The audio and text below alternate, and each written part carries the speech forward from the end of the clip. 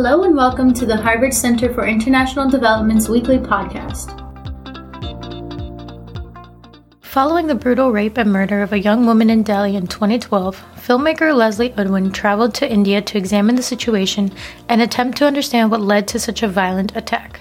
She released her documentary, India's Daughter, in 2015 and subsequently founded Think Equal, a non-profit organization with the mission to educate young children in social-emotional learning to reduce violence throughout the world.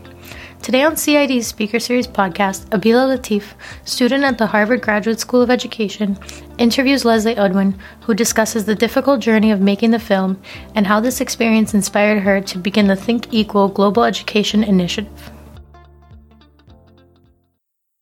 Leslie, thank you for being with us today. I've been looking forward to this interview and I can't wait to introduce you to our audience. Just to give context to this interview, at Harvard University today we are screening your documentary, India's Daughter, which you directed and produced. My first question would be, what got you there? What took me there, Abila, was not the darkness of the event itself. It was the response and the light of the response to that event. The most beautiful protests I've ever seen, hundreds of thousands of men and women on the streets demanding an end to violence against women. And I was persuaded that there was hope that indeed this might herald the end. So I felt I had to go and lend my talents and skills to amplifying those voices of those protesters. Wow, that was obviously a long journey. What was the lowest point? The lowest point, I remember as vividly as if it happened yesterday, was a morning where I woke up at around 4:30 a.m. in my dingy little guest house hotel room, and I was wet from head to toe. I was shaking, I was shivering, my heart was racing, and I thought, I need to get to hospital. There's something very wrong with me. This episode happened about 2 weeks after I interviewed a man who had raped a 5-year-old girl.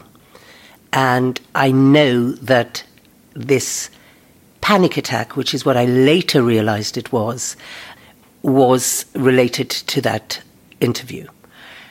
And it was my lowest point, but in a way also became my highest point, because what I did was phone home, working out the time difference, thinking, well, the kids will be asleep because it's after midnight. My daughter was 13 at the time, my son 16, and I thought my husband will answer the phone and I will get him to book me on a flight or to find me a hospital nearby, because I can't stay here and die in this room. And my daughter picked up the phone because there was no discipline in the house when I was away. And she basically started, at the age of 13, talking me down off this panic attack, telling me to breathe in through the nose and out through the mouth, and doing this a number of times. Then telling me to write all my problems down in a list and start the following day by dealing with the little problems first. And then she said these words, and I'll never forget them, they're etched on my memory forever. She said, "And Mummy, you are not coming home because I and my generation of girls are relying on you." Incredible. And that was it. That was my lowest point and my highest point. Incredible. The general sentiment is that it's one of the most difficult documentaries to watch. Do you have any words of encouragement? Yes, I am so completely and utterly optimistic. Now, you're right. It was a difficult film to make. There is no question. But it was the most privileged journey I've ever been on in my life. I don't regret 1 second of it. And it led me to understand what I personally have to do. And what I have to do is ensure that ministries of education, governments, teachers, parents, people at large, ask this question and answer it. The question is, how can we as a world still exercise an education system in which we are making it compulsory for children to learn numeracy and literacy, in a world in which we have computers and calculators and spell checks and Google Translate, how can we be focused on that only and deem it to be optional for our children to learn how to value one another, or optional for our children to understand how to deal with respect and dignity in relationships and have healthy relationships? Until and unless we actually bring home the core purpose of early years education, which is to give our children the foundation in that respect and value of other human beings, until we do that, we are failing our children. We're being negligent and irresponsible, and we are actually partly responsible for them growing up to commit suicide, to get addicted to substances, to rape, to be violent.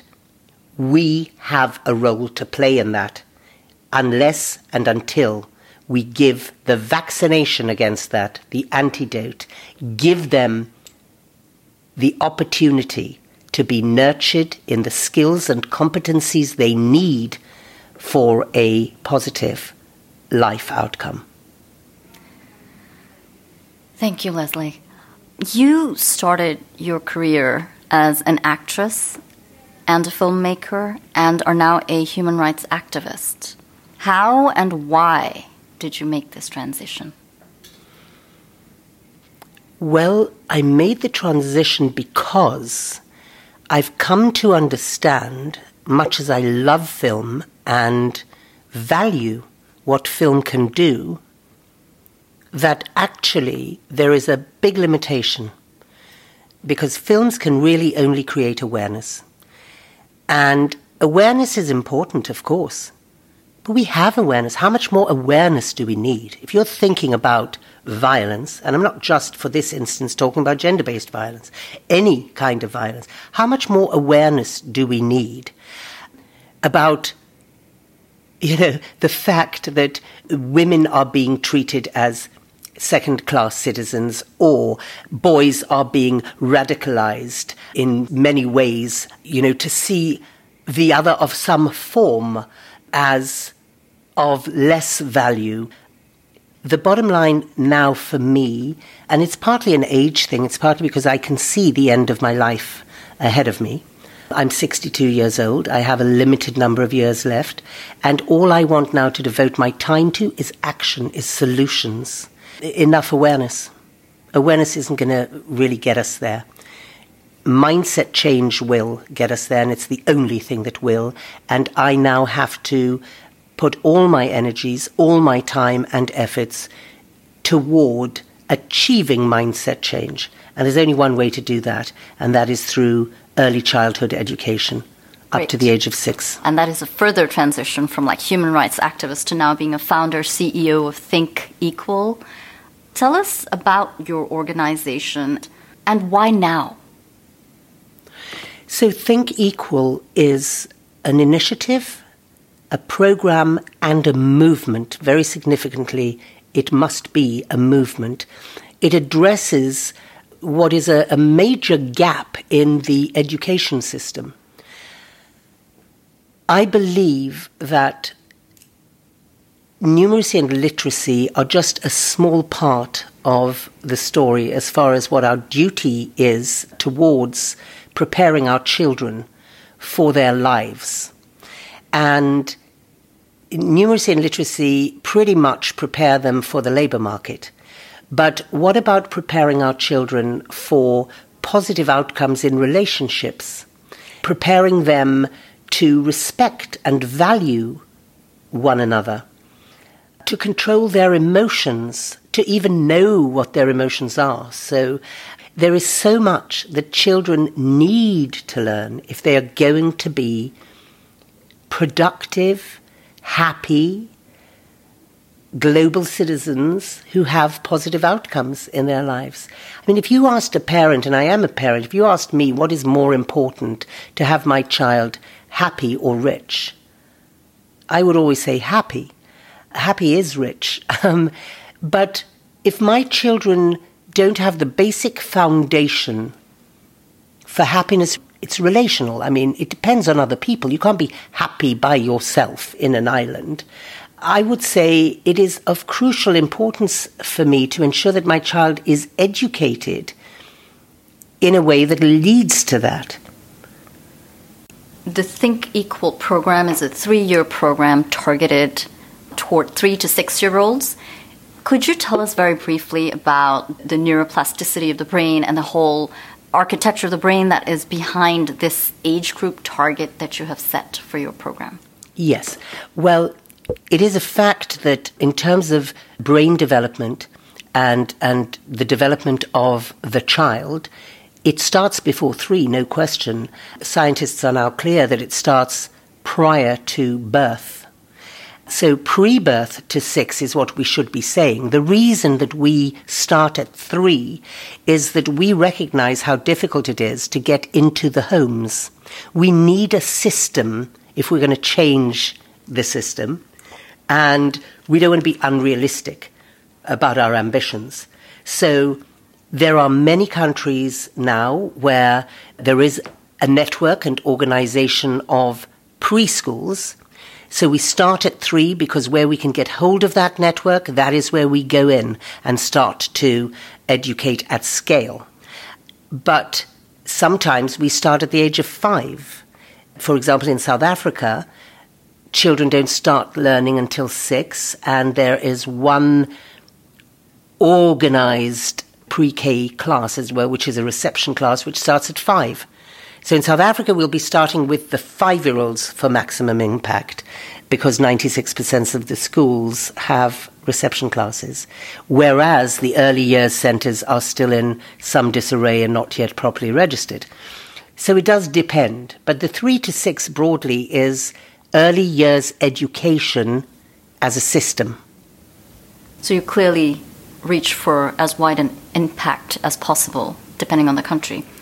A usual question I'm sure you get is, are the illustrations of the books and the language, the stories, customized for different parts of the world?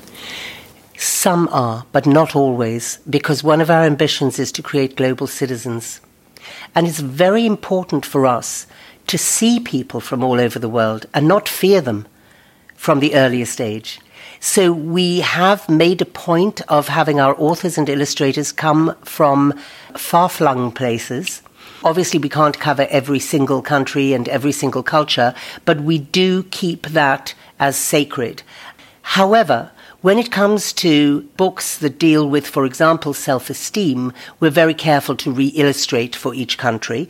But in re-illustrating, we're not just showing the dominant look in that country or the dominant ethnicity or culture. We're showing the diversity, because at the end of the day, Ubuntu is the philosophy which underlies Think Equal. And Ubuntu is a beautiful African philosophy, which means you are the other me and I am the other you, and we can only be human together, effectively. So we are very, very jealous of keeping this diversity and celebrating it across the globe. Leslie, one pushback that the socio-emotional learning space faces globally is that there is little evaluation data that can be attained from such an intervention.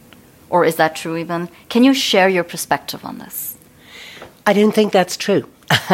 If you are measurement obsessed and data obsessed, which many in the world now are, contact me. I'll give you a big fat document replete with many evaluations of social and emotional intelligence and what it has been proven, even longitudinally over 25 and 40-year studies, to lead to. And you'll be amazed. And I don't, of course, mean you, Abila, because you're enlightened, I know. You're working with me. But I mean anybody who is thinking, oh, this is hard to measure. It's not hard to measure. We've measured it. We've had an evaluation by Dr. Craig Bailey from Yale Center of Emotional Intelligence into our program in Botswana.